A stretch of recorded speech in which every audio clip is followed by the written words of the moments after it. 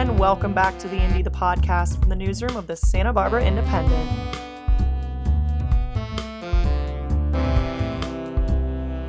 I'm Molly McAnany, the host of the Indy, and I'm here with Nick Welsh, reporter for the Independent, to talk about the 2021 mayoral election. Current Mayor Cathy Murillo is up against 5 candidates, and on the SB City Council, 2 seats are also up for grabs. Hi, Nick. Could you first off tell me a bit about the campaign trail this year? Is there anything new and noteworthy or controversial? Actually, there are 3 seats. One of it is uncontested. Then you have 2 contested council races. And then you have the mayor's race, which is a very big deal. I think that after the 4 years that we've had, which have been to hell and not quite back yet, when Cathy Murillo was sworn in as the city's first Latina mayor ever in the history of forever, 4 years ago, on the very day she was sworn in was the day of the debris flow. It killed 23, 24 people in the wake of the Thomas fire, which itself was hellacious and then some. And since then, obviously we've had all kinds of sort of political upheaval, and then we had, fires, floods, drought, and then of course COVID all the time. And so I think anybody in that sort of predicament who was the mayor at that time had better walk on water or they may drown. And I think Cathy Murillo has not really availed herself to the bully pulpit in a way that people may need in times of crisis. So I think that has not helped her. And I think that the district elections that we now work under here for the first time in Santa Barbara in many, many years, we have an all district council. And you have, so all these people who are doing the dance of district elections for the first time would be hard enough and awkward enough that anybody would look like 2 left feet. But when you have district elections in the time of COVID, when you can't really meet with your fellow council members in person, then they can become abstractions that annoy the crap out of you. That's a problem, and that the relations between the council members themselves and with the mayor have not been idyllic. And Cathy has been taken to task by her opponents who are claiming, oh, she is not a good leader. And that, of course, is an ephemeral sort of saying, oh my God, leadership. What does that even mean? And Cathy will tell you, look, we got a lot done for such a allegedly dysfunctional council. And she's got some points. Whether you like what she did or not is another thing. But the council under her watch did just pass the community choice initiative, which will allow the city of Santa Barbara to go out and broker so-called green electricity and have it sent through the wires that SoCal Edison provides, so that we can reduce our carbon footprint reportedly by something like 20%. So that's not insignificant. Certainly nobody works harder on the campaign trail, knocking on doors, shaking hands, working a room, and asking for money. There's a whole other side of the community that when they see Cathy, they see red. There's a seething impatience that she elicits in a lot of people. It's the ABC brigade, anybody but Cathy. Well, that's a perfect segue into what are the points of contention for the other 5 candidates. I'll start with Randy Rouse first, because Randy, the former council member, served 9 years on the council. And by any reckoning, he is the most formidable adversary that Cathy has off the bat. He's raised a lot more money than she does. The Democratic Party, he claims, has had undue sway. The unions have had undue sway. And outside political interests have had undue sway. And what he's going to do is return Santa Barbara politics to Santa Barbara. He's a moderate. He's not an activist by any means. That James Joyce is, he has been 9 years for Hannibal Jackson, our former state senator, and she is a high octane human being and a high octane political representative. And anybody who can last that long with her has got some serious staying power. James has a lot more than that. He's got a lot more than a catchy name, and he has a lot more than the fact that he's an African American, the first African American in Santa Barbara to run for mayor. And certainly, if elected, he would be the first to be elected. He really does understand in a visceral way how the Rubik's Cube of government works in terms of how local, state, and federal government agencies should interact during times of crises, especially. And so he's all about having a conversation about building community and who's at the table. He asks questions like, "Hey, how come the city of Santa Barbara doesn't have a mandated vaccine already?" Or isn't it time we had some sort of campaign finance reform at the city level because there's way too much big dollar donations coming in for anybody's comfort level. And then Deborah Schwartz, 12 years on the planning commission. Her mother was Naomi Schwartz, who is the second coming of Pearl Chase for a whole lot of people. The true, pioneer of the local environmental establishment. And Deborah has the unenviable task of being the apple that fell from Naomi's tree.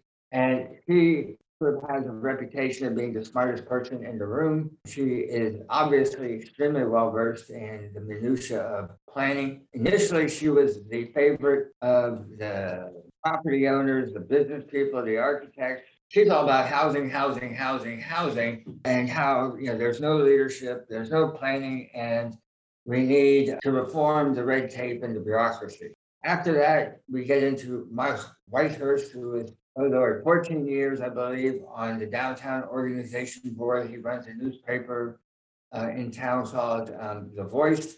And then, of course, at the very end, we have a guy named Matt Kilrain, who is as close to we get here, I think, as a QAnon.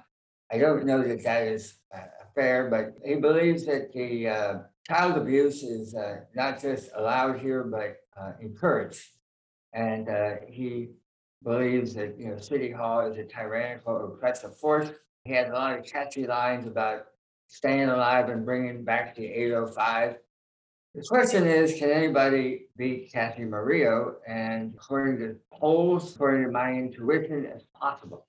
This whole business about abortion and abortion rights in the state of Texas and what's going on with the Supreme Court could actually have a big influence, or a significant influence, I should say, that the people in town who are most inclined to be upset by what's happening with the apparent repeal or imminent repeal of Roe v. Wade, they are going to, I think, fall, within the Democratic Party line, and the Democratic Party line is for Cathy. Well, and I think it'll be a really tough battle in general for Cathy with 5 candidates who some have raised more money than her. They're running on a more moderate platform. They're trying to gain votes from both sides. So it should be a very interesting race. But thank you so much, Nick, for speaking with me about it. All right. Hey, you take care, and thank you very much. Be sure to vote. In other news, abalone, a marine snail or mollusk that is pretty common along the Santa Barbara coast, is at critically low population levels because of overexploitation and disease. Ever since abalone fishing has been illegal since 1997, there have been lots of opinions about what to do regarding the preservation of the species and the impact that this has had on local fisheries. I'm here with Matt Ketman, senior editor at The Independent, to talk about the story. Thanks for being here, Matt. Thanks for having me, Molly.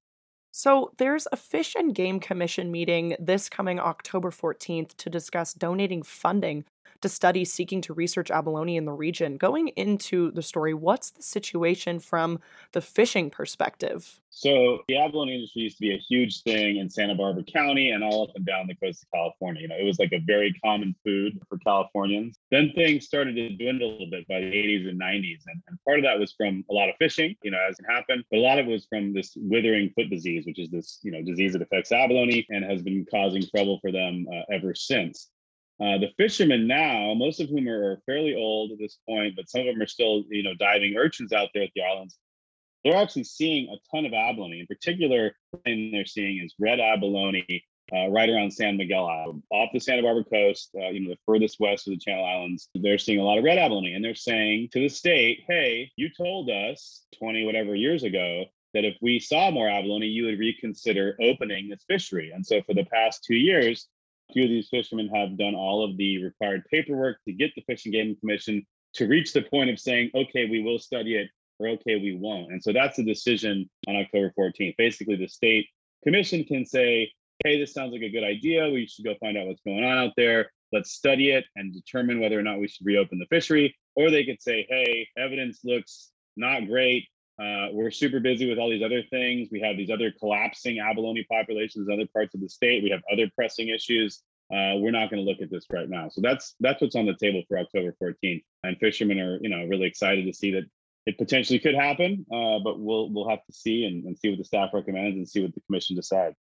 Based on that, what does the process look like to even begin the research that would go into this, researching a species that has been protected by a fishing or poaching ban for over 20 years? And what's the probability that the Fish and Game Commission even funds it? So about 15 years ago, they actually did a similar series of studies. So 2006, 7, 8, around there, they actually tried to do this again. And so they sent down divers. They contracted with a third-party research group, and they also used fishermen. So fishermen were a big part of the research at that time. And what happened is they came back and basically said, okay, there are some abalone out there. We agree with that, but the situation isn't all rosy. There's some other issues going on, and they decided just that essentially that further studies were warranted.